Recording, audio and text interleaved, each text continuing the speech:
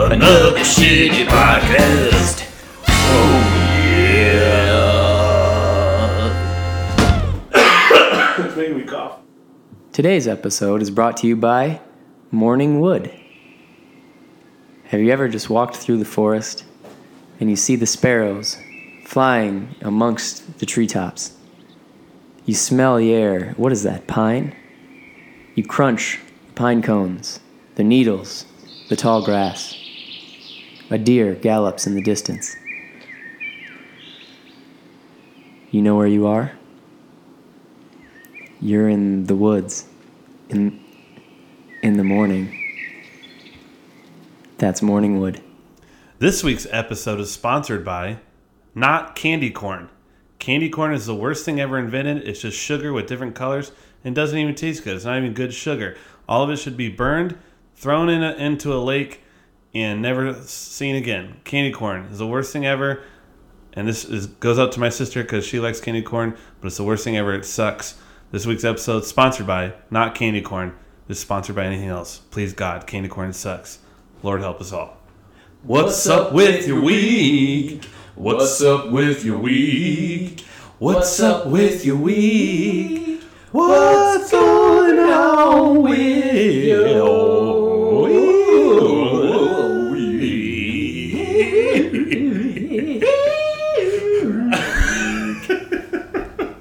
I feel people probably hate Mariah that. Carey. I feel like people hate that. Hey, Nicholas, what's going on with your week? I had a kind of a fun week this past week. Last Sunday, I went swimming with our friend of the pod, guest on our first guest ever on the show, Mark Richard. That's right. We went swimming and went off the high dive, which was big for both of us because we're both scared of heights, and that was scary. But I can't wait to do it again. And how tall is a high dive? this particular one at the Sherman Oaks Van Nuys pool, I don't know, but if I had to guess, it's about 20 feet? at least. Yeah. Yeah. That's high, man. Now, is it People aren't meant was to it a be big that high. slab or is it a board or what is A it? big old slab. Yeah. I'm even more scared to jump off of a board that moves, you know? Oh, yeah. That's terrifying. I don't know why, but we did that. That was cool. I'm supposed to get footage back from the short that I did a while ago, which is cool. Looking forward to that. I had a hike go wrong at Wisdom Tree, which is a place kind of near Burbank, with my buddy JT. Shout out to JT because he's running a marathon in Chicago this Sunday. But it's a really cool hike up to this tree where people write notes and shit. And I hadn't done it in about 4 years. And I knew that there was a trail that was kind of like off the path that went kind of straight down. Have you ever done that hike, by the way? No, I don't even know what you're talking about. Maybe I was misremembering shit, or maybe the trail just kind of changed in the last 4 years. But we got about 80 yards away from meeting back up with the trail that we were started on, like the main trail, and suddenly the trail we were on stopped. And so we kind of like had to scale down this mountainside, and it was like loose gravel and all sorts of shit. Oh, no. And so I feel terrible because of what I put JT through, because he was expecting to go on a hike, a nice leisurely hike, and it could have ended very badly with snakes that were like falling. Oh, shit. But it didn't. Were you near like a cliff or something? Oh, yeah. Yeah. Oh, fuck. And it was like really loose dirt and rocks and stuff. It was the kind of rocks that looks like a rock until you touch it and you realize it's dirt. Oh, no. And it was just very... But I don't like any of that. I felt really bad because I could have injured JT pretty bad, and he has a marathon to run. So he didn't get hurt, which is great. And good luck in your marathon on Sunday. And let's see, what else is going on? I bought tickets to go see Shooter Jennings in Green Hall in Texas when I go in a couple weeks to baptize my godson. Oh, nice. Which is cool. I think Elliot's going to be coming. We'll see. What? Yeah. I don't know if he likes Shooter Jennings, but he's got a ticket if he wants it. Oh. And what part of Texas? It's near it is New Braunfels, Texas.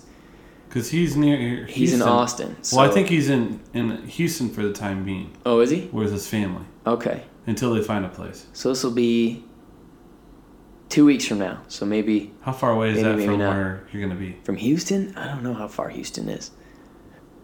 Anyways, shoot him a text. Yeah. Shoot him a text. All right, and then I've got my Saturday party happening on Saturday during the day. And I'm looking forward to that, hanging out with good people and drinking a lot of alcohol. Sponsored by John Legend. Thank you, John Legend, for all of your alcohol that you gave me indirectly. You didn't know it, but you did. So thank you. I appreciate it. Trent, what's going on in your week? Dude, I just got back Sunday evening from Anderson, Indiana, where I went to college. Finally, after all the listeners on the pod, after all these times talking about it, we finally screened our short film.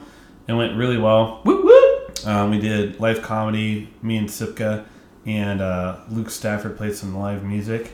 We did like a little show out of it. But yeah, man, we did a screening, an event like Saturday night of homecoming, and then at chapel on Thursday for like current students.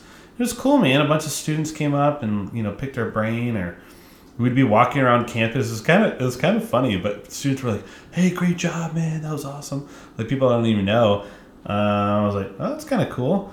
That's not what it was for. It wasn't for my ego or it wasn't for your attention. A pat on the back, yeah, right. No, but it's just nice when people compliment you on something you work so hard on.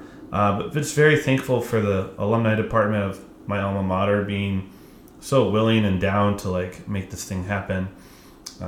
They, helped fund a lot of the project and just believed in us and made a great weekend out of it. So excited about that. I hosted bingo last night, which is fun. Always a good time. People get rowdy on that, which is funny to say that people get rowdy playing bingo. But when you put it at a brewery and I'm hosting, it gets a little rowdy, so that's fun. Those grandmas go nuts, yeah? Yeah. What else is going on? Working pretty much a normal week this week. Watching the Conor McGregor Khabib fight Sunday night. Oh, yeah. Or Saturday night with Nicholas, actually. We'll talk more about that. You got your money on? Well, we'll talk more about that later in my segment. You got it, dude. Yeah. We'll talk about it in the wrestling / this week MMA segment. And then Sunday, I'm really excited. I'm filming with a good friend, Lauren Frost, for this little show that she just wrote. Woohoo! And freaking love Lauren. Also, friend of the pod. Also, Sunday, my roommate Mark and I are going to go to the Adult Swim Fest. Run the Jewels is headlining, and I'm super, super stoked. Lots of fun stuff. That's what's great about living in LA. I mean, it's expensive as hell, and there's traffic all the time. But dude, there is a lot of cool stuff to do here. But once you get past that, man, I mean, so great. You gotta have a glass half full kind of mentality. You do. Wherever it can kind of be grueling. Just to your day to day here, just commuting, just me coming over here, to Hollywood. I'm complaining, but it's just it's really not all that bad. No, it's pretty great. That's what's going on with my week.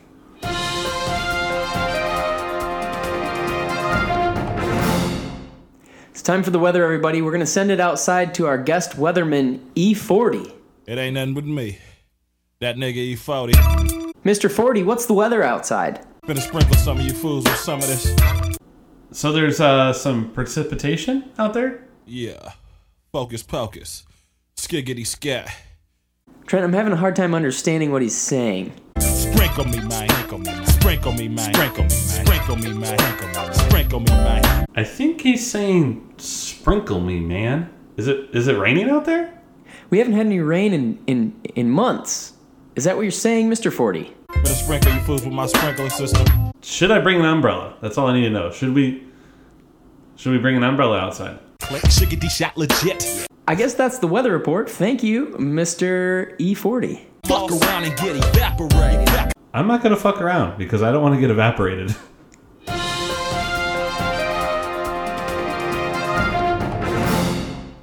Ladies and gentlemen, on the podcast this week, we have David Gunning. He's an actor, voice actor, and producer, and all things creative. Welcome to the show, David. What's going on, guys? Thanks for having me. What a great intro. All things creative. I think you should eliminate all the other actor, voice actor, all that, and just say that should be on your business card. David Gunning underneath all things creative. All things entertainment, all things creative. I thought you were complimenting the way that I did the intro, and now I know you're just complimenting David, and it hurts a little bit. I'm complimenting both. Complimenting both. You guys are making I'm me saying blush. you just gave him his tagline for his business card. Yeah. Or like your Gmail signature, you know? Oh yeah, I'm going to Vistaprint right now. I'm getting 1,000 printed up 1,000. as we're speaking. For $10, right? I always do that. I always get like way too many business cards. I'm like, I used like 20 this year. Oh my god. You know what I mean? Well, it's gotten to the point where like people rarely hand out business cards anymore anyway. You're like, what's your phone number? What's your Instagram? What's your email? Yeah, Yeah. definitely straight to that. A lot of times people, I think there's been a couple times this year where I've asked someone for their business card. I don't even know fucking why, but I did, and they were like, I left him at home. And I was like, that's okay. So did I. So it's all right. Well, it's easy now. We have these robots in our pockets that can record anything. Take out your Instagram. Right, yeah, or hey, what's your email? Plug it in. It's as simple as that, yeah. But anyway. So, let's segue into all the cool stuff that you do. I want to start off, first of all, with your movie Sick for Toys that premiered in September, I think. Yeah, September 4th. September 4th. Oh, sweet. Of this year? Mm-hmm. Oh, great. Yeah. It's an awesome little horror thriller Christmas movie, kind of, right? Yes. Yeah, you can kind of mold it into horror, psychological thriller. And yes, it's also during Christmas time. So, like David is all things creative, this movie is all things movie. It's really good. Do you wanna give us like a quick spiel on what the movie is and what it's about? Sure. So, Sick for Toys, like we've already mentioned, it's a psychological thriller during Christmas time. I guess the easiest log line to give you about the film is essentially it follows a guy, my character, his name is Roy, who he is a severe introverted, awkward, insecure guy who always finishes last.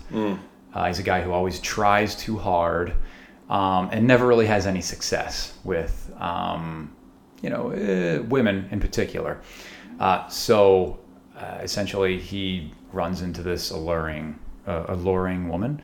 He winds up being at the wrong place at the wrong time, and a lot of crazy things start to unfold because of it. Okay. So I want to say that the film, what we tried to do was kind of grab everybody's attention early on, and then just have a bit of a slow burn, and then have everything just completely collapse on everyone. Hopefully that's what the audience feels like we accomplished. But as more and more reviews roll in, I think we'll get more of a sense of whether we did our jobs right or not. Cool. Yeah. So like David said, he stars as Roy in the film, but he also produced it. It took place in Texas. Yes. How did you go about deciding that Texas is where you're going to do it? Okay, so my business partner, John Paul Burkhart, who is also starring in the film. He does a great job, too. Yeah. Amazing actor. I feel like he's not fun to watch in the best way. The way that he went into his character is pretty amazing. Yeah. I think John Paul is probably one of the most underrated actors in Hollywood. It surprises me that he, is not a series regular on.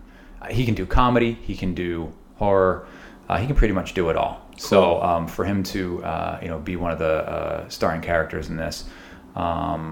It was definitely a privilege working with him, and also always working with him as well. He is my business partner. So anyway, getting to Texas. So John Paul is from Texas. He reached out to an old friend of his who had some family members who had a massive piece of property out in this town, Nocona, Texas. Great little town. If you've ever played baseball, Nocona is where they make the last American-made baseball gloves. Oh, cool. They're super soft. You see a lot of those gloves, kind of at all levels, but definitely like more in the pros, because they're definitely a pricey glove. I mean, they're like, solid. Anyway, so they kind of came together, John Paul, his friend, the family, and they decided, hey, this would be a great place to shoot this film. It helped lower our budget because we didn't have a lot to work with. Immensely, I'm sure. Yes. Shooting in Los Angeles is a very, very difficult task anymore. Yes, it is. Yeah, I mean, not to get into the politics of Los Angeles and Hollywood and tax breaks, but it's become increasingly harder for the little guy to shoot projects in Hollywood. It's very frustrating. Yeah, so hence why you see projects moving kind of all over the place. Atlanta, the Southeast, Carolinas, Canada, Vancouver, Toronto. I mean, there is still a ton of production in Los Angeles, obviously, with network and all that. But that's really Hollywood's where all the big bucks flow. So essentially, what we did was, we found this town. It was very affordable, and the people of Nocona were amazing. They offered a bunch of locations for use. They agreed to keep up all of their holiday decorations for us after the New Year from when we were shooting. So it just made everything very easy. Yeah, I bet. So that's essentially why we moved. What part of the Texas. state was that? So Nocona is about 2 hours north of Dallas. It's just under the Oklahoma border. The weather there is just crazy. Mm-hmm. One day it was piping hot, and the next day it's snowing. And so the first day I think I went outside and I was jogging, in like the snowsuit, and then the next day I'm in shorts and a t-shirt. It was wild. What time of year? We shot in January, so it's dead of winter. Yeah. But shooting down there was definitely an experience, and extremely grateful for the people of Nocona, and everybody that was just able to lend a hand and help us out with the film. How many days was shooting there? We were on set a total, I believe, of 16 or 17 days altogether between unloading and then packing everything up, and then from start to finish. But as far as production goes, as far as I can remember, it was about 15 days. Yeah, 15 days on set, approximately. It was a while ago, so I'm just trying to remember. Yeah. And all that, did you shoot anything here, or was that all done there in Texas? No, everything was done in Texas. We flew out part of the crew, flew out some of the cast, and then we kind of did like a half and half. We had cast and crew from Texas as well. That's a pretty rigorous shooting schedule.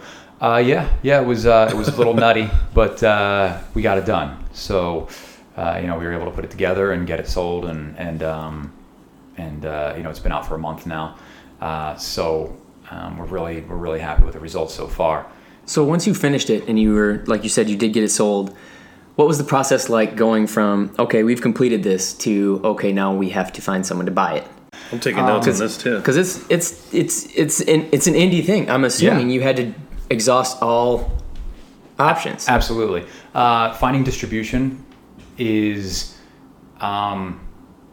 it's a catch-22, just like anything else in Hollywood. Trying to get an agent in Hollywood, they don't want you unless you've done work.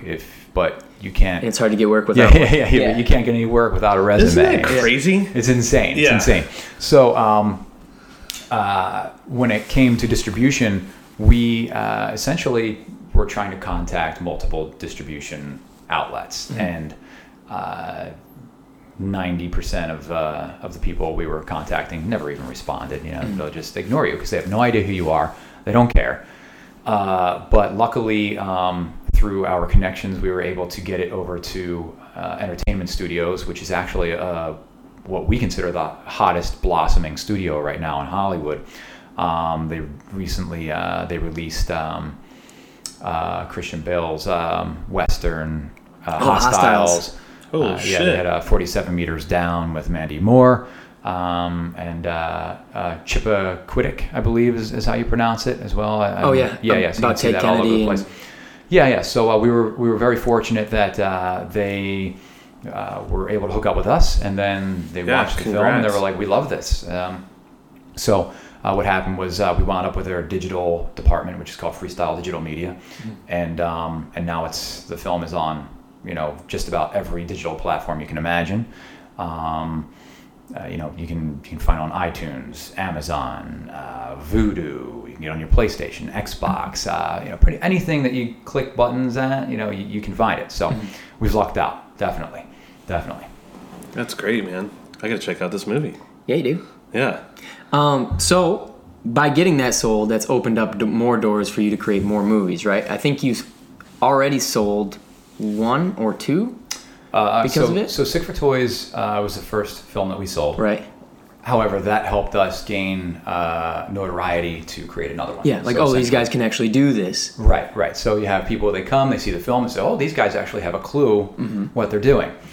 So we've been able to fund our next film, which we'll be shooting in late November into December. And, we're hoping to have a quick turnaround with that and hopefully get that out in... what year is it? 2018, right? Yeah. Oh my God, every day goes by so fast. Yeah, dude. So we're hoping to get that out. I can actually tell you why that is, but keep going with your story. I'll tell you. No, we're hoping to get that out by 2019. So. Can you give us any insight into what the story is there, or do you want to keep it under wraps for now? Let's just say it's going to be more of like a Hills Have Eyes meeting Evil Dead. So like a horror parody. You were telling me. Are you a horror guy? I enjoy horror. Okay. I think horror is the easiest genre to shoot for low budget, right? Of course, producers. Because I think you were telling me a couple weeks back that horror is one of the simplest ones to get sold. It is. That's kind of what we've been basing our projects around from the get-go, because the horror genre you can shoot for super low. So why is that? Well, because when it comes to budget, it's really like the effects can be the expensive part, but you can even work your way around that, and it's more of just like a straight timeline, as opposed to you don't need a ton of computerized animation, anything like that. You also don't need to show very much for something to be scary, because that was the thing with Jaws. Is there? I think that Jaws was actually that was an effect of just the shark not working properly, but you don't see the shark in its full entirety until the last part of the movie, and still you're just the first hour and a half you're terrified of this fucking shark that you don't see. It's still scary. I don't know if the last time you all seen that movie, but it's still. I watched it during Shark Week. It still holds terrifying. Up. Yeah, it does. Yeah, no, totally. And when you see the reveal of the shark, I'm like, you know what time it is. I'm like, that's pretty damn good. Still. Yeah. No, they did a great job with it. I mean, it's an iconic film. Classic. As far as the horror goes, Sick for Toys wasn't even on our slate to be shot. We had a different film that we wanted to shoot, and since we had no track record as far as feature films go. So what happened with Sick for Toys, essentially, we had been connected, John Paul and I, we had been connected with one of the biggest horror online buffs. His name is James Oster. His nickname is Jimmy O. He runs Arrow in the Head website, which is a huge horror website.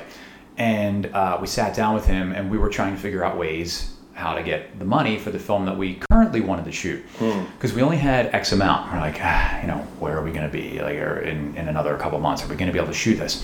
So what James did was he said, look, I have this other film that you might be interested in. It's a great script. Maybe you should take a look at it. And said, okay, cool. Yeah, show us, because we want to shoot something with what we had. So James introduced us to Justin Xavier, who is the screenwriter. So what happened was James came up with the whole concept of Sick for Toys. Got it kind of kick-started, all the ideas, characters, this and that.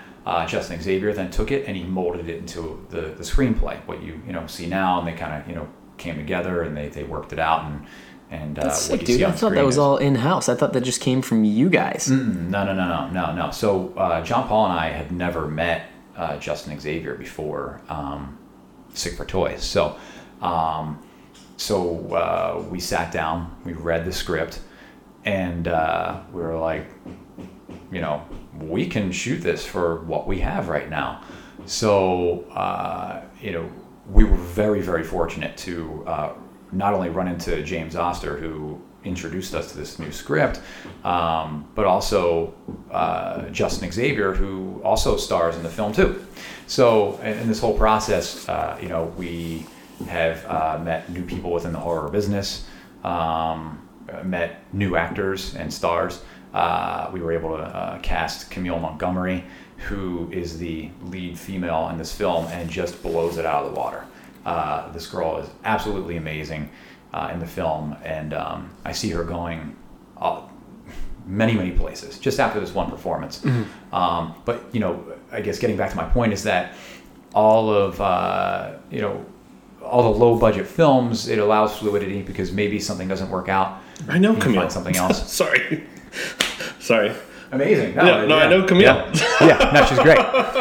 While you were talking, I was like typing this in, and I was like, is that the same Camille I know? Yeah. Because it's a very you don't know a lot of Camille's. Right. Holy shit, she was in this movie? Yeah, Camille is the lead. She is the star. I saw the movie. I know who she is. Yeah. Camille. I'm tripping out. Yeah, small, terrifying. shorter physically, but large and terrifying on screen. Yeah. So she brings a presence that is just amazing. So I'm definitely going to watch this even more now. I want to say, I don't even, this is kind of like a little bit of a segue. It's still about Sick for Toys, but I just wanted to mention my favorite scene, and it doesn't really give the story away at all. Mm-hmm. At least I don't think. Don't you dare give I was going to say. So this is exactly what happened. This is what people say, like, I'm not going to give anything away. And then it's just like the main thing. No, but there's a scene where your character is under the influence of something, and the way that who's the director again? David Del Rio. The way that David cut it all together, I loved it so much. I loved it. David, I see a lot of big things for him as well. I mean, David Del Rio, he is our guy. We hire him to direct our projects. Is he doing the next one?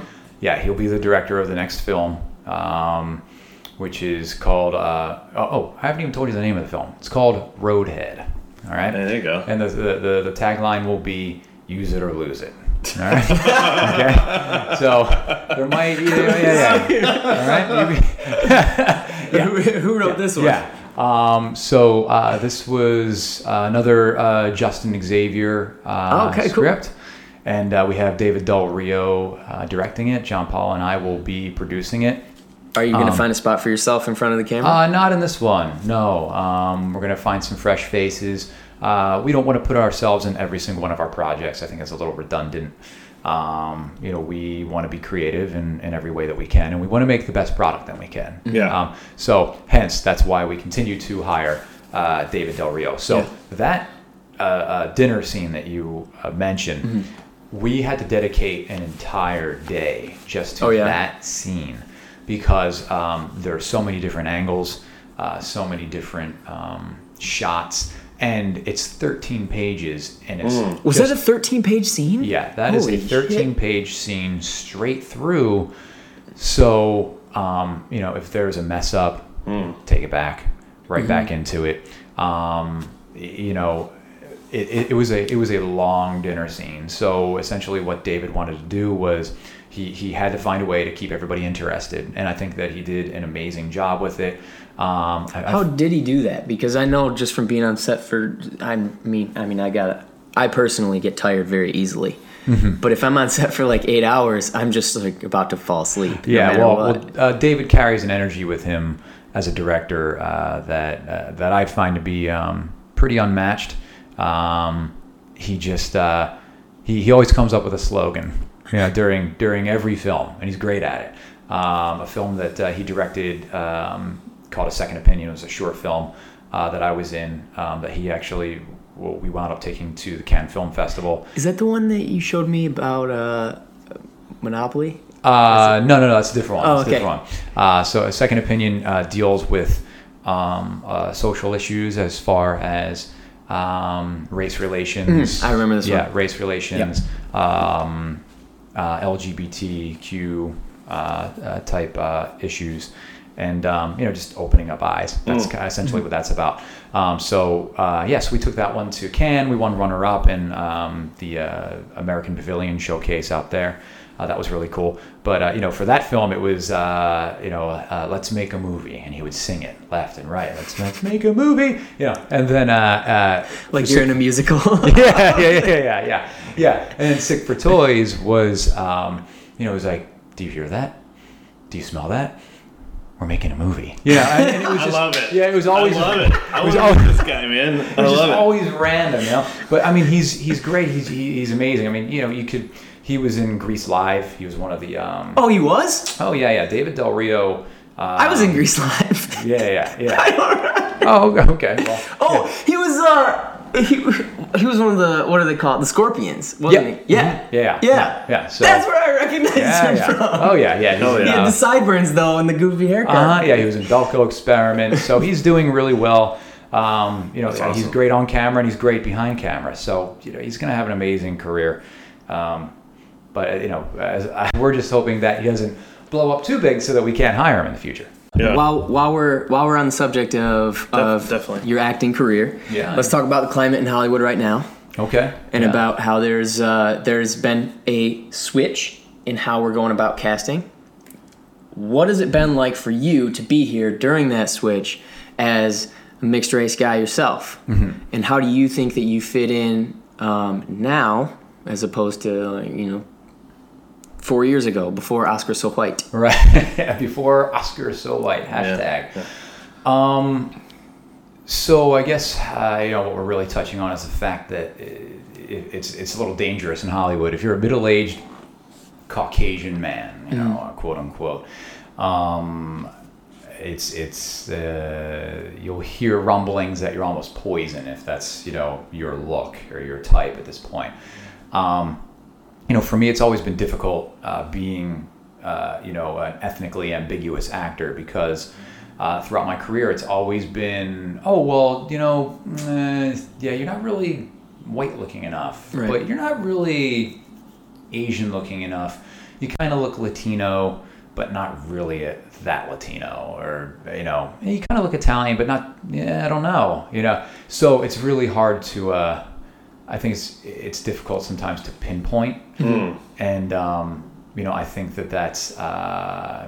There's so many factors that go into any casting of any project, but I think for myself, it's definitely mentally challenging when your reps submit you for something, and the response back is, we need someone who looks more of this. Mm-hmm. So, like if it is a specific character, like they want a specific ethnicity, mm-hmm. That's where I kind of lose out because I'm not enough of this, mm-hmm. or I'm not enough of that. So it's tough. However, I think that moving forward in Hollywood, I think that hopefully it can play to my advantage that maybe it's more of what people would call an interesting look as opposed to just dead set on, okay, mm-hmm. you have blonde hair and blue eyes, or you have, black hair and brown eyes and, a beard or a goatee or olive skin, instead it can just be, does this guy work out really well as this character? Mm-hmm. How well can this person act? Hopefully that's what it can come down to. Which it should have been all along, but right. This guy, do I believe this guy? Right. I've always thought that if the role has no bearing on physical appearance, why not just open the casting up for literally anyone? Now, if it's a Mexican family, obviously you need to be cast as like a Mexican son or something like that, or Mexican father. Right. But let's say you're a neighbor, and there's no basis on your ethnicity. why not bring Trent in and me in and David in or my buddy Dante in, all for the same role, and just see who's the best at this character, who brings the most I'll play devil's life to this. advocate that is a lot more hours of casting. Well, I'll play devil's You know what I advocate. mean? True. I don't Right. give a fuck. No, I'm just, you know what I'm saying though. It's like Yeah, well, I'd say most people have an idea of a yeah, but you know how many times that the one person goes into a casting office and just changes their whole perception Yeah. of what this character is supposed to be. It happens all the time. Because most of the time, people don't really know what they're looking for. my buddy They need you to show them. my buddy London, who's on Ballers. His character's name is Fat Reggie. Yeah, This dude, London is the he skinniest. doesn't dude. have a pound of fat on his body. He's lean, he's ripped, he's shredded, and they turned it into. He just killed the audition. They just turned it into that's his funny nickname. Yeah. You know what I mean? But like when they originally wrote it, they wanted a big, big dude. Yeah, he's so skinny that I remember when he was He having wasn't like a us saying conversation. skinny. He's lean. He's lean. He's so lean. But I remember he was We'll having get a in trouble. conversation with us where he was talking about how he wears like 3 t-shirts layers, and like a polo over top to make himself look bigger. Yeah, I always give him shit for that. I'm like, dude, are you sweating right now? Yeah, I mean, obviously that more diversity is better for everyone. Yeah. And it's these people that are getting butthurt about it, they clearly don't understand. And I'm excited to see more stories told by more people. Mm-hmm. Why do we need to be fed the same fucking thing over and over? Mm-hmm. I mean, that's tired. I'm bored. Yeah. And I think that's where I get really excited about it, is that just hearing different points of view, different stories, different backgrounds, and harping on what Nick said. It's like, why not? Why is it so? That's gonna be frustrating. You're not this enough or not that enough. Not enough of anything really, as far as a look goes. Yeah. But hopefully, things seem to be trending in an opposite direction. And as much as you can level off the playing field is always a good thing. Yeah. But when it comes down to certain factors like matching people up with families, that can be a difficult thing as far as, okay, well, that daughter doesn't look exactly like that mother, but if it's just single characters, whatever, that has no relation whatsoever to the color of their skin or the color of their eyes or their hair, hopefully we just continue to move forward and have more opportunities for more opportunities for people who are a little different from what we've been seeing for so long in Hollywood. Yeah. If that's a good way to put it. I think the only way that would work is if you've ever seen Steve Martin in The Jerk. He was born a poor black child. That casting, that worked. Anyways, that's one of my favorite comedies of all time. All right, so I don't know if you guys can tell yet, and I actually can't even remember if David said this yet, but you can definitely tell by his accent. He's from Philadelphia. A talent that's going through a little bit of a sports renaissance for sure. Yes, badass. I'm a little jealous. Congratulations on your Super Bowl. Thank you. I like that exhale. I've said this for a long time. I just wanted one Super Bowl, and I can go out. Obviously, I don't want. You're ready to die now. Yeah. Obviously, I don't want anybody to take me out on the street right now. I like to live my life. However, I feel fully satisfied. Laying in my casket, knowing that the Eagles, with a smile on my face. Please pin the smile on my face with Eagles painted across my teeth in my casket. I'll tell you, man, after a lot of years of suffering as an Eagles fan. Or just a sports fan in that city. Just a sports fan in general. We're talking, before the Phillies won the World Series in 2008, it was 25 years of all 4 major sports that had not won a single I championship. feel like Philly is consistently like almost there historically. Yeah, no, because there was You've had Donovan franchise McNabb years. You've had McNabb. You had The Phillies, they were when the Phillies way back when. was it like 2008 or 2009 or something when the Phillies were the best by far. Yeah, the late 2000s, the Phillies were just an amazing team to watch. They were so fun to watch. The whole lineup was basically an all-star team. It still upsets me to this day that they only came away with 1 World Series championship. There are specific factors that I would like to blame on that, but I won't do that on air because I don't want to be calling anybody out. But I'm a Cardinals fan. He looked away, by the way. He looked away from my eyes.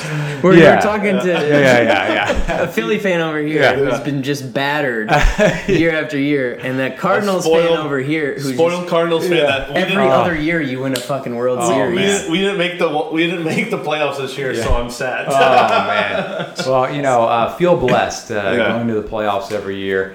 But look, Philly sports are really on an upswing right now.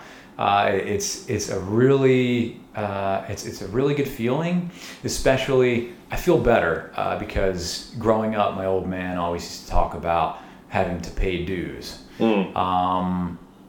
Whether it was in sports or school or whatever it might be, it was always about paying your dues.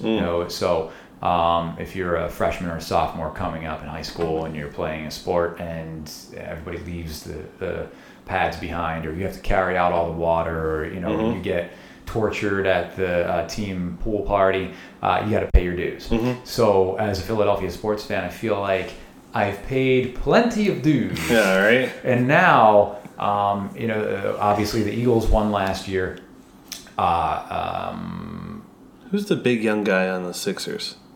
Embiid. Joel Embiid. Oh my God. Yeah, the Sixers. Oh my God. The kid's a stud. I'm worried that he'll never be healthy forever. He gets hurt a lot. He's so good. Oh yeah. It's a legit concern. He's played 104 career games. LeBron James played 108 last year. Gotcha. Yeah. The kid's a stud though. Yeah. If he stays healthy, sky's the limit for the kid. He stays healthy if what's his face point guard? Why am I blanking on his name? Oh, the Australian Simmons. Yeah. If he can get a jump shot, Yeah. even a mid range would be great for him. Yeah. Simmons can build his jump shot.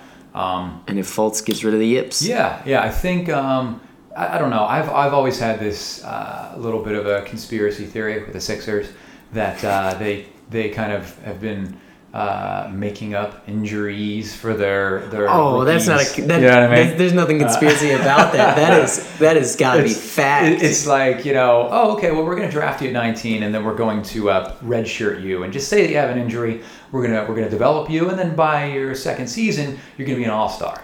It's really not all that dumb because a lot of times these rookies come in and they just get blindsided by how the competition discrepancy from where they came from. Oh yeah, It's a totally different They game. go from being the man in college or being like pretty good in college to now you're playing against actual adults. This is their job, and you just get shellacked. The shot clock alone. I mean, it's a quicker game. It's a quicker game. It's a different style. One real quick. I know this is going to go back a few years, just because of Nicholas and I's fandom for my argument. The best time in the NBA was the '90s, mid 2000s, Without a doubt. Are you still a big AI fan? Yeah, I think AI is probably the most unappreciated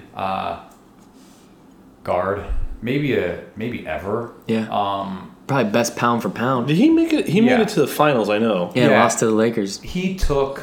We stepped over to run. Boo. Yeah, he took the Sixers to the finals with a loaf of bread. Yeah. And It was like yeah, Derek Coleman, Eric just Snow, and a jar of Anthony jelly. McKee. Yeah, I mean, he had Matumbo, who at that point nobody Twilight knew of his how old he career. was. Yeah. Aaron McKee, who was Sixth Man of the Year, like 4 times. Eric Snow, who just happened to have the best years of his career, which was only probably 1 or 2 years. Rajah Bell, who was like D-League slam dunk all-star, but there was no. And that was pre-Iguodala too, right? Yeah. I mean, there were no true stars on his team with him, and he took them there, and he took Game 1 from the Lakers, which is considered one of the best Lakers teams. I mean, I don't know if anybody would consider them to be better than the teams with Magic and Kareem and James Worthy, but to go to the finals with absolutely nobody, and take Game 1 from the Lakers in LA, that was a big accomplishment. The Sixers never built anybody around Allen Iverson. Yeah. And some people will make the argument, oh, well, he was hard to build around because of his attitude or because, he always wanted the ball or whatever. But, I mean, come on, you put a stud center in there, a couple other guys who can shoot a three. Just give him a guy. Yes, something. Give him something. And well, maybe when he wins. Andre did show up and he was kind of getting groomed to be the second fiddle, the team was still solid. It was really good. It was really fun watching both of them kind of interact. Mm-hmm. But I don't know, there might be some truth to that because, I mean, you can definitely say that AI when he left Philly was not the AI that he was with Philly. No. But when he went to Denver and then especially in Detroit, it never really worked out for any of those teams either, getting very far. So there might be some truth to him not being able to play with people. But the dude was phenomenal to watch. Yeah. Well, on paper, he was like 6 foot, 170. Oh, my God. In reality, probably about 5'10 and a half, 5'11. You ever watch any of his dunks? Yeah. You ever watch any of the times he would dunk it?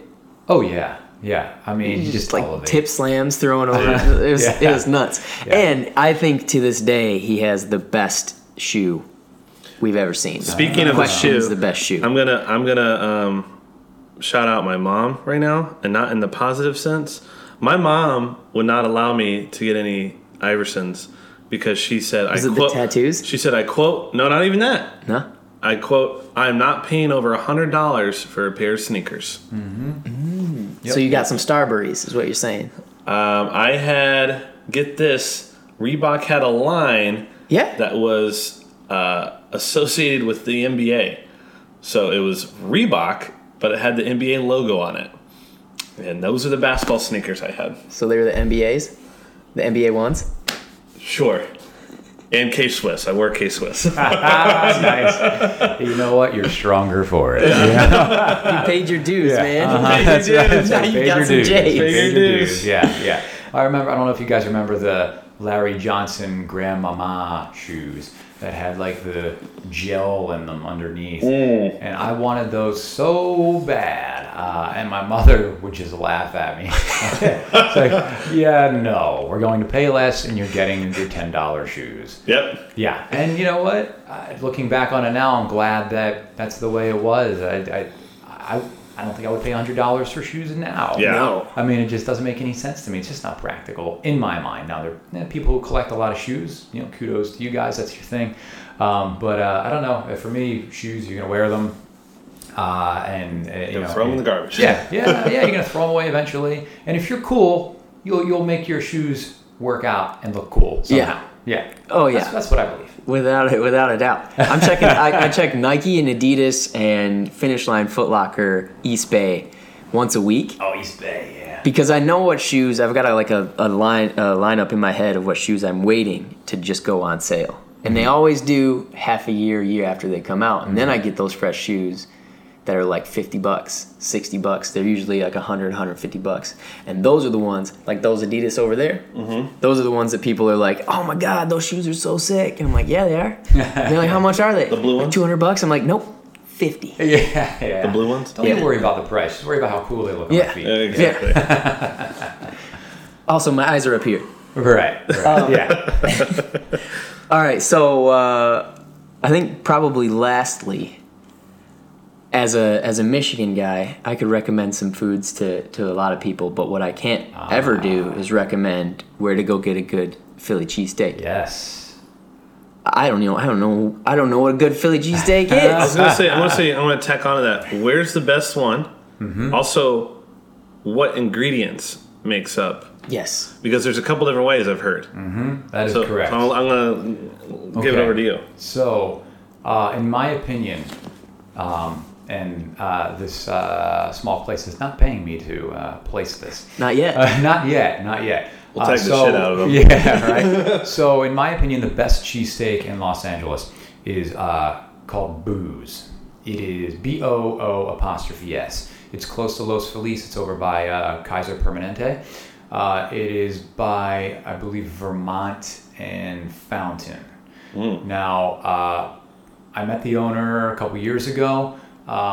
He's a Mount Airy guy. If you're not familiar with the city, it's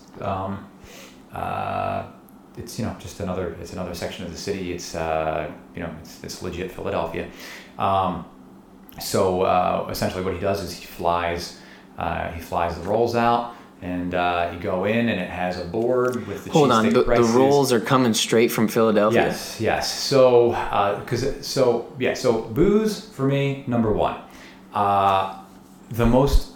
Which brings me to the most important part of the sandwich, which will answer the other part of the question.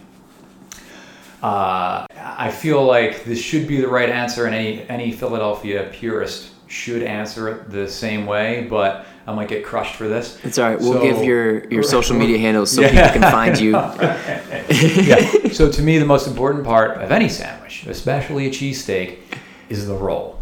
You need the right roll for the right cheesesteak.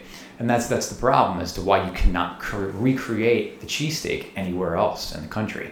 A Philadelphia Italian roll is different from any other roll, okay? It's super soft in the middle, but it almost has like this textured outside where it's like a little harder, and juices don't rip right through it. So it's not like they collect in the softness? Yeah. So it's not like this... we're going right after this. Yeah, it's not like a potato bun or these, rolls that you find out in Los Angeles where it's like you wet it and it just falls right apart. Yeah. It holds in the grease and the cheese and whatever else that you're putting on your cheesesteak. Maybe ketchup and some cherry peppers, which in my opinion is the only thing that should be put on a cheesesteak. So meat, cheese, onions, the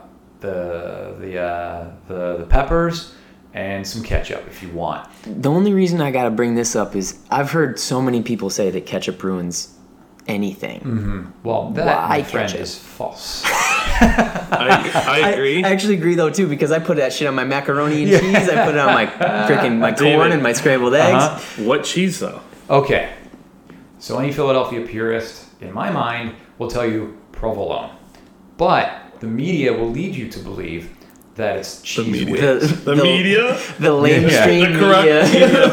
The corrupt media. Yeah. Now, I myself am totally guilty.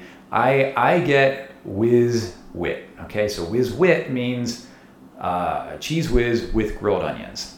So you go up to a like from a can cheese whiz. Cheese whiz. Yeah, it's heated up. Yeah. And what they do is they put it in the bucket, they heat it up, they use a spatula, and they just, they swivel it around, and then you pick up the bun, you slap the cheese on the bun, and what you do is you paint the bread. You paint it.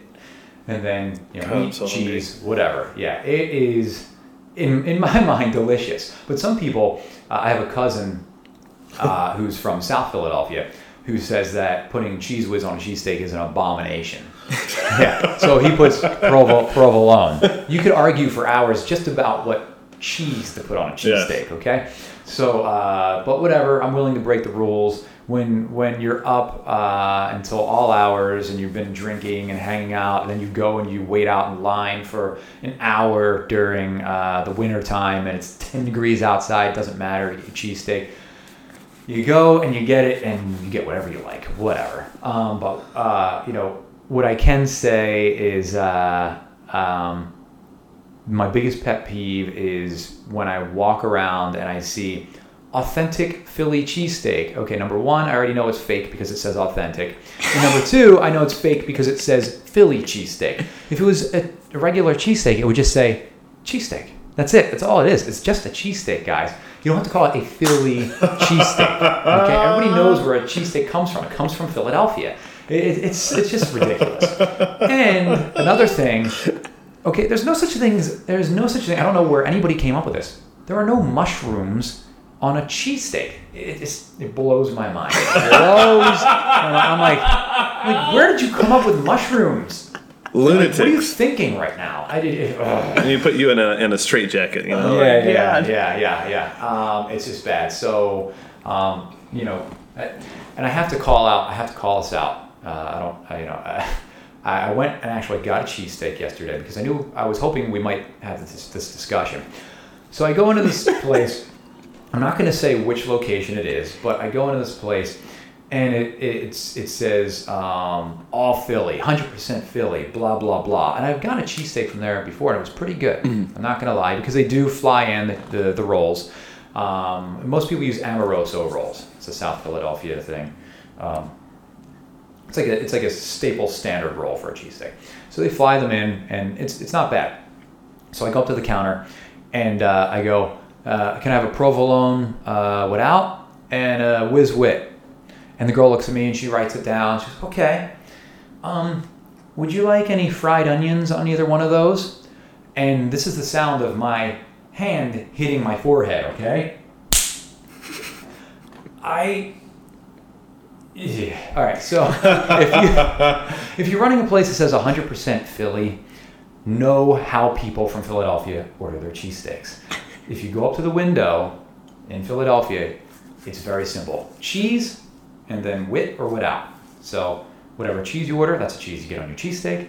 Wit, you get your fried onions. Without, no fried onions. Pay, move along. Otherwise, it's like you can be like, it's gonna be like shoot you. Yeah. I love it. Yeah, it's like I love it. Yeah, it's like cheesesteak Nazi instead of soup Nazi in Seinfeld. Yeah. I love it, man. Yeah. So I just wanted to put that out. You better recognize. That's all I've got to say. It was very upsetting, but I got over it. I had my cheesesteak. It was okay. But it wasn't. It's not home, so it's impossible to replicate. So. All right, pro tip to all you people listening about Philly cheesesteaks. His name is David Gunning. He's a phenomenal actor, phenomenal voice actor, phenomenal producer, phenomenal human being.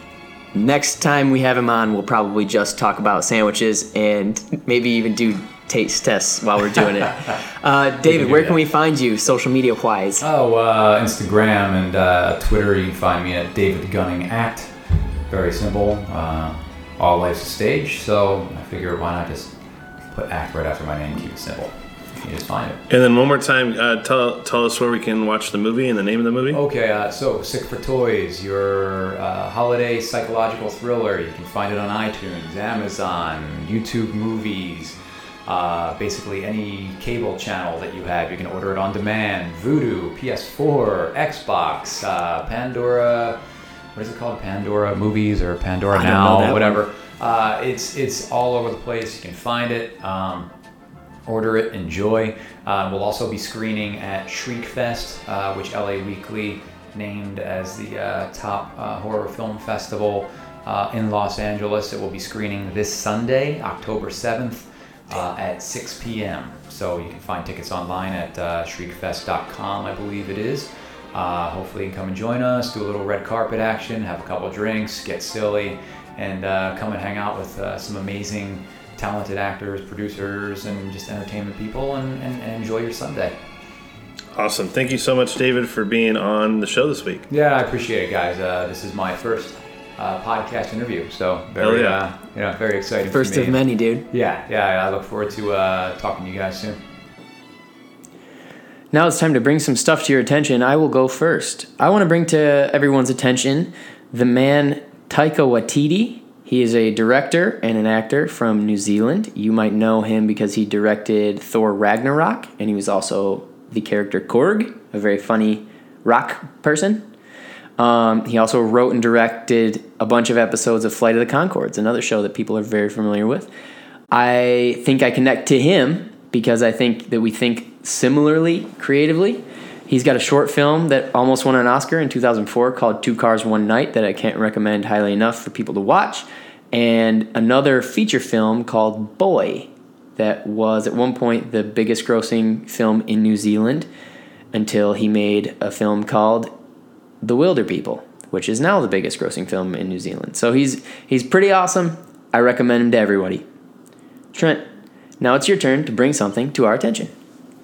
All right, something I'd like to bring your attention is that time is our main form of currency. I think we get so focused on work and our jobs and slaving away to make that old dollar bills, but the older we get, I truly believe that time is our main form of currency. And so when you're with people, be intentional and really soak all that up, because you don't know how much that you got, because we all are humans on this big planet Earth and just getting older as we go.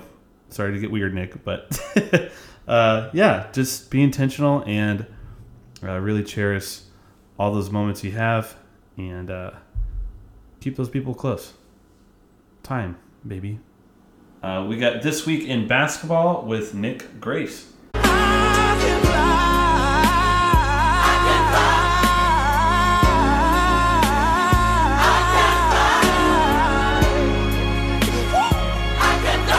All right, this week in basketball, we saw the debut of the LeBron James Los Angeles Lakers, and I gotta admit, at least from the highlights, it looks kind of fun. Mm-hmm. And I think maybe I like it a little bit because Lonzo Ball's not on the court. Oh. I kind of am realizing that I just don't like. He's injured, so they're saving him.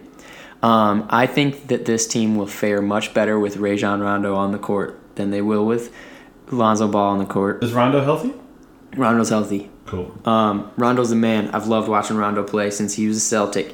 And I think that the combination of Rondo and LeBron is the combo that everyone needs to watch out for. Watch out, watch out, watch out, watch out! Because they have some of the best IQs basketballs seen in a long time. So that happened. It was really exciting. Kanye West has some shoes out that the NBA says you cannot wear this year. How, Sway? Because they have a really reflective material on them or something. It's like fluorescent or something. It's just blinding, basically. Whoa. And so this isn't the first time that they've had to outlaw shoes that were similar to this. I think there were some Jordans that Carmelo had at one point. So those shoes are not allowed until they change the material or something. J.R. Smith has to cover his Supreme leg tattoo that he got this summer because it goes against league rules with advertising and stuff like that. He's literally got a tattoo on his leg of the Supreme logo. It's one of the dumbest things I've seen on somebody. J.R. Smith isn't the brightest. Remember that playoff moment? Hill misses. Rebound goes to the Cavs. J.R. Smith brings it back out. Throws it to Hill. Hill shot blocked. And we'll go to overtime. You get the feeling J.R. Smith thought they had the lead. He didn't know the score. I think exactly. That's a bad mistake by J.R. Smith. Oh my God. I mean, that's his legacy now. The memes that have come from that. That's his Bill Buckner moment. That's his Bill. One of the worst moments I've ever seen in basketball. I'm going to one-up you, Nicholas. I'm going to say one of the worst moments in pro sports. Yeah. You know what you could say? He really dropped the ball on that one. You could say that.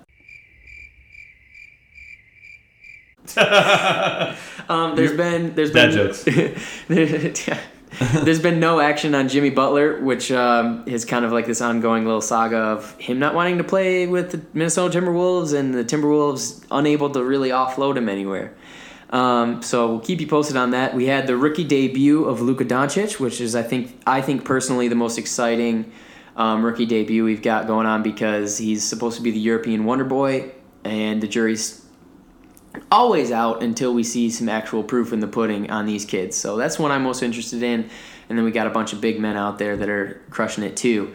They're exciting, but the most important ones we saw were Miles Bridges and Jaren Jackson Jr. My Michigan State Spartans made their debuts. Big dog. Ooh, yeah. And Miles Bridges had two of the best putback slams the NBA has ever seen. That's not actually true, but it is. But it's not, but it is. I'm a little torn here. They're both off to some hot starts, and I'm really liking it. And then we had the premieres of DeMar DeRozan with the Spurs and Kawhi Leonard with the Raptors. And I think man, can we pause, man? The Kawhi Leonard thing? Oh, we haven't talked about his this laugh. yet. Oh, my God. I'm a fun guy. I like the game of basketball. I'm a fun guy. Dude, I can't stop playing that clip, man. It's so uncomfortable. I love it. And the laugh. I'm a fun guy. Yeah. Can you do the laugh?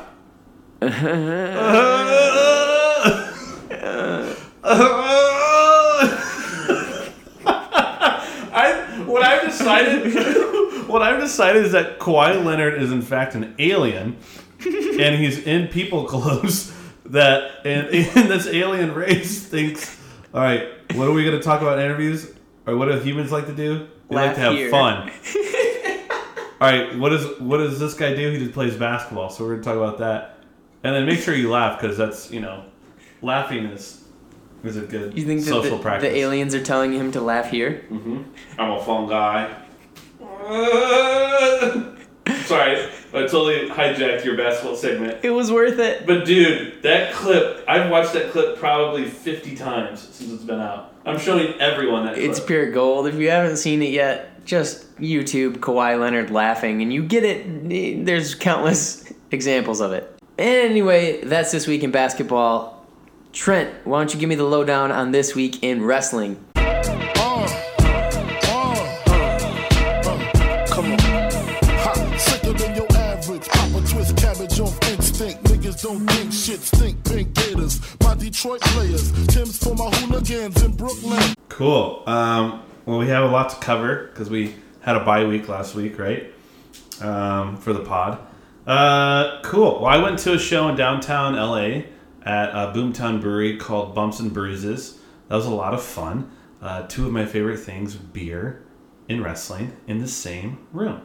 A bunch of dudes. They have a giant structure there. If you've ever been to Boomtown, they have this giant wooden heart. It's probably about 15 feet high. Some dude jumped off of that onto a group of dudes, and they all landed on their concrete. It was insane. From 15 feet up? Oh, at least 15 feet. Jesus. That was crazy. Anyways, shout outs to Marty and all the guys over there. Bumps and Bruises. You put on a great show. Kind of tag teaming off of that. I got to see my boy Douglas James perform. That was great. He put on a good fight. And then AJ Kirsch, a.k.a.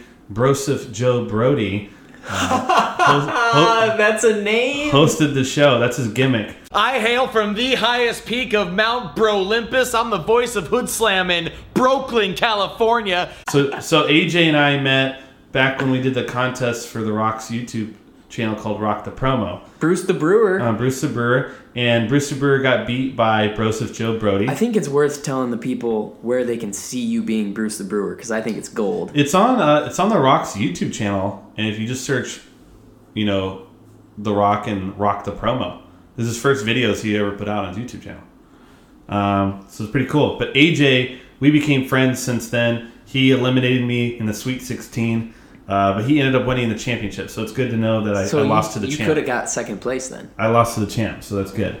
But could have, should have. I'd say you're definitely second place. And so he hosted the Bumps and Bruises show, and we got to catch up. The dude is killing the game. Next time you're in LA, he lives in the Oakland area, the Bay Area. Next time you're in LA, AJ, we got to have you on the podcast. But man, he's killing the game. He just put out a release on social media. He did all the motion capture and all of the voiceovers for the Create a Wrestler feature on the new WWE 2K game. That is sick. And it's him. So shout outs to AJ. He works his ass off. That dude's one of those guys that's like up at 3, 4 in the morning working out and puts in all the hours. And so shout out to you, dude. What else is going on? I'll be real quick with the other ones. Charlie Caruso, she's a backstage interviewer. She's actually I just saw she got a part-time job at ESPN too. Or ESPN as well. So she's going to be doing WWE and ESPN, which is badass. I'll have to hit her up. We might be related. And she's very pretty. And Well, then that makes it weird. For your case, hopefully you're not related. SmackDown's 1000 episode is coming out on the 16th of October. Nick, sorry about that. On 16th of October is SmackDown's 1000th episode. There's rumors that The Rock's going to be there. The Rock is going to go out there tonight and do what he does best. If he's not there, that would be a damn shame because that is his show, as we all know. He made it what it is. Layeth the SmackDown on your candy ass, Nicholas. We've got, what else? The Super Showdown in Australia is this Saturday. We got Undertaker with Kane in his corner, Triple H with HBK in his corner, and I think Samoa Joe and AJ and a bunch of other matches. The last show they did similar to this was in Saudi Arabia, and it ended up being just a 5-hour house show. For people that don't know what a house show is, that's an untelevised show where basically nothing affects the storyline. Mm-hmm. So usually at house shows, you don't see title changes. You don't see anything that's going to affect the storyline. You just have to be there. It's just like an untelevised event while they're in between the televised shows. House shows are still fun. Yeah. But this Super Showdown on Saturday, if I'm going to predict, it's going to be just a 5-hour long, boring house show. Oh, which sucks. It sounded like exclusive and fun to me. It does sound like those things. That's what they want you to think. And I'm a betting man. I'm going to say it's going to be a boring ass show. Oh. I don't want it to be. Please surprise me, WWE, but I think it's going to be. And so instead of watching that live, your boy's going to be watching the UFC fight. So this week in wrestling is also / this week in MMA, and your boy has been becoming more of an MMA guy. But Conor is back. He's fighting Khabib for the title. Nick, I was waiting to this segment to discuss this. I'm a Conor McGregor fan. Me too. The shit, though, he's been pulling over the past year, I'm not a fan of. Yeah. Be a gentleman. You're talking specifically throwing a chair through a bus. Throwing a metal guardrail through a bus. Oh, yeah. And also at the FIFA World Cup, shaking hands and being all chummy with Putin. I don't know if you saw that. I don't remember that. Well, I just told you, so. Yeah. I'm a fan of the dude in the ring. I like his smack talk, because you need that. Mm-hmm. It brings the level up. The dude has brought so much attention to the sport. It was already a growing sport. But exactly. Whoa. But we'll see what happens on Saturday. Even though I'm a little iffy on him as a person, I'm still watching the damn fight. I love hearing him talk. Like, did you watch the what was it called, the promo whatever fucking interviews or something with him and Khabib and Dana White where they're doing all their smack talking beforehand? We'll watch it after this. I haven't seen it. It's so good. It's so good. He's trying to get Khabib to drink some of his whiskey that he's been pushing, which is now it's the main sponsor of the fight. Which the dude is a business man. I'm not a businessman. I'm a business. Yeah. Man. He made his own whiskey recently, and now it is the main sponsor of his own fight. And he signed a 6-fight deal with the UFC, which does not mean that he's going to fight 6 more fights. It just means that he won't be going anywhere else to fight for at least 6 more fights. Interesting. And he's really setting himself up for retirement, in my opinion. I can't get enough of him talking. There's something really intense at the end. You know, you got pose for the poster or whatever the fuck, and Dana's got to stand in between you and separate you. And they have it mic'd up, and it's dead silent, and you just hear Conor talking to Khabib. And it's so intense. And he's talking to him about how he's got to breathe, kid. Enjoy the moment and all that stuff. And then Khabib's manager, Ali, I don't know how the fuck you say his last name. Whatever. He starts talking shit from off stage, so Conor goes after him. Interesting thing about Khabib's manager, Ali, is that he was on the FBI's most wanted list for a while because he was a part of terrorism groups. Oh. Yeah. He was yeah. Which to me, you know how much I love this country. That is the number one reason why I cannot root for Khabib. Okay. His fucking trainer. Both of these dudes was a terrorist. Both of these dudes have done a lot of shitty things. Sure. Apparently, Ali was he was a terrorist in training, and then the CIA turned him into an informant, and What the hell? Yeah, and then at some point he had informed enough shit where they didn't arrest him or anymore or something like that. This is turning into like a Rocky movie right now. Yeah, so Khabib's a bad guy in my opinion. Either way, I'm watching the fight. I'm excited. All Conor all the way. Nick, what is going on this week in hip hop? What the fuck though? Where the love go? 5, 4, 3, 2, I let one go. Wow, get the fuck though. I don't bluff, bro. This week in hip hop, we'll start out with the news of the moment. Suge Knight is going to jail for 28 years. At least. I'm sure he'll probably kill someone in prison too, so who knows? Death row, That man. is for vehicular manslaughter that happened on the set of the NWA movie. Was that him driving onto there? Yeah, he backed right up over some dude intentionally. He's an idiot. And then his son, Suge Knight's son, is now claiming that he has evidence that Tupac is still alive, and that because he has claimed that he has evidence, they are out to kill him, is what Suge Knight's son said. So let's watch that unfold. Whatever. Lil Wayne dropped an album. Carter 5? Carter 5. I have not listened to the whole thing. It's very long. Mm-hmm. Have you listened to it? I listened to the whole thing, and that's my biggest gripe with it. It is very long. Now, I'll say this. We've been talking a lot about albums this year that are 7-song albums, which I think are too short. But 23 songs is very long for an album. You don't need an album to be an hour and a half long. Especially this album, it's very front-heavy. The good songs are in the front. Once you get past song 7, you're just kind of it's background noise. I enjoy some of the first songs on the album. I could care less about the rest. Glad to see that Wayne is somewhat back. It seems like he's not so much on the purple drink as he was before. You can kind of tell the way he talks. He's kind of more conscious about life, which is nice. Yeah. So yeah, that's my thought on it. What do you think? Dude, again, I haven't listened to it all the way through. Yeah, I think the first track of his mom crying is pretty weird. Mona Lisa with Kendrick's pretty fun. I like Uproar. But Uproar's cool. I hate that they're turning it into another fucking dance on Instagram, though. Really? Yeah. What's your... I'm gonna have to see that shit everywhere now for at least another. What is it like couple the months. In Your Feelings thing? It's exactly the same. Man. It's exactly the same. It's Shiggy doing it again, and now everyone's gonna just. Oh, be really? Doing it. Yeah. That guy's getting his money. He's getting his money. That's good for him. Yeah, I haven't listened to it, so I can't give it a full opinion. A couple things I want to highlight, though, in hip-hop world. Run the Jewels.